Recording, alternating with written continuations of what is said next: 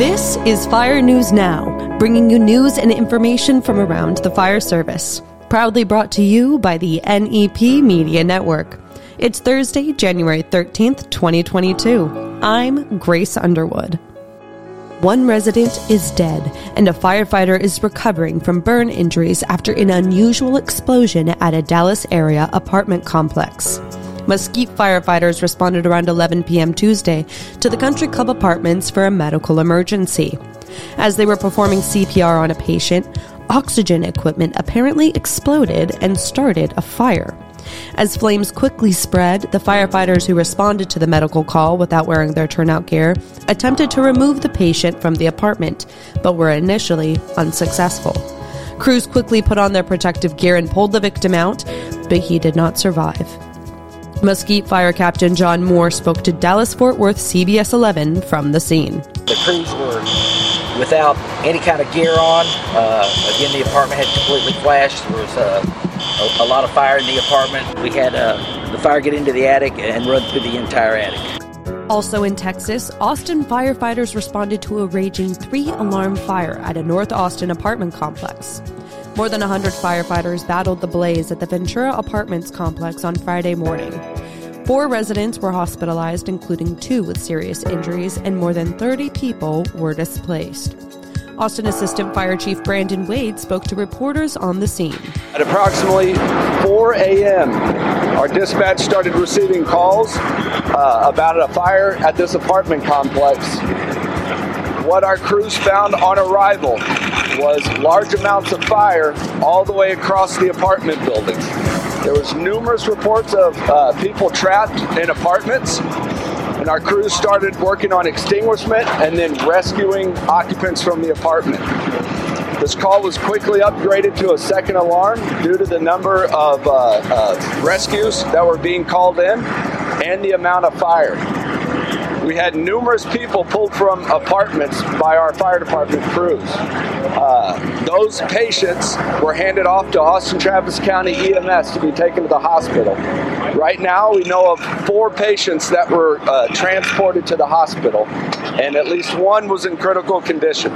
Officials have been unable to determine the cause of the fire, which caused more than $1.25 million in damages. A medical helicopter carrying an infant girl and 3 others crashed Tuesday into a densely populated neighborhood just outside of Philadelphia. Miraculously, everyone on board survived. Flight data shows the helicopter was traveling normally until it reached the Drexel Hill area of Upper Darby Township, Pennsylvania, when suddenly it began to maneuver erratically. The helicopter came down on its side just feet from a church. The 2-month-old girl, the pilot, the flight medic, and a nurse were on their way to Children's Hospital of Philadelphia when the helicopter crashed. The pilot was seriously hurt in the crash, but amazingly, no other injuries were reported. CBS 3 in Philadelphia spoke to Upper Darby Fire Chief Derek Sawyer on the scene. The best way to describe it is a miracle.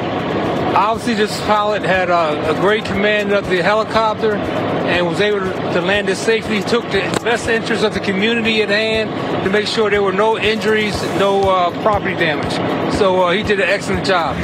Federal officials say the cause of the crash remains under investigation, but preliminary information suggests it was an accident. Just miles from Tuesday's helicopter crash, Philadelphia officials held a press conference to update findings from last week's deadly row house blaze. Fire investigators have ruled out other potential causes of the fire that killed 12 people and are left with the words of a 5-year-old child who says he ignited a Christmas tree while playing with a lighter. Philadelphia Fire Commissioner Adam Teal spoke about the investigation's preliminary findings. We believe with certainty, so 99 to 100% confidence, that the first item ignited in this blaze was a Christmas tree. The ignition source for that tree was a lighter. The way the investigation proceeded was an attempt to disprove the hypothesis that the way the lighter contacted the tree was in the hands of the 5-year-old child. We could not find anything to disprove that hypothesis. That does not prove it. because we're talking about a 5-year-old child. Sometimes we are too late. And it appears from the preliminary investigation results on this tragic fire that that is the case. Initial reports indicated 8 children and 4 adults had died in the tragedy. However, city officials said Tuesday that 9 children and 3 adults were killed in the fire. In light of the tragic fires in Philadelphia and New York City in the first days of 2022, 5 U.S. fire service organizations are urging Congress to pass legislation designed to improve fire safety in public housing and older high-rise buildings. The National Fire Sprinkler Association, the International Association of Firefighters, the National Fallen Firefighter Foundation, International Association of Fire Chiefs, and the National Association of State Fire Marshals wants Congress to pass both the Build Back Better Act and the High-Rise Fire Sprinkler Incentive Act.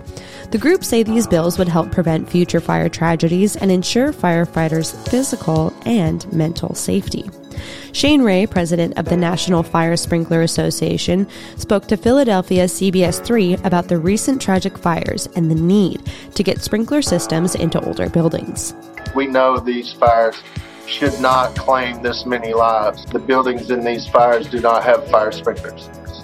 They were built before the codes and standards required fire sprinklers in them, but our push is to retrofit these buildings because they're high-risk occupancies. Even though the apartment building in the Bronx was privately owned, there is legislation pending in Congress called the High-Rise Fire Sprinkler Incentive Act that would provide a tax incentive on property owners to install fire sprinklers. And now, a message from NEP Services.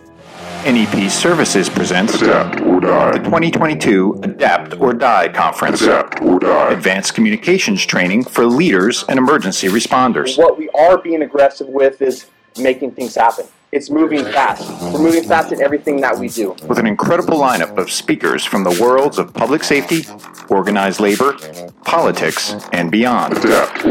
We're seizing the initiative, taking the fight to the enemy. And introducing keynote speaker Cody Gandy from Jocko Willick and Leif Babin's Echelon Front. It's be on the offensive because you can make the calls, you can dictate what the enemy is doing by the way you move on the battlefield. March 10th to 11th, 2022 at the Mirage in Las Vegas. Visit www.neptraining.org for more information and to register.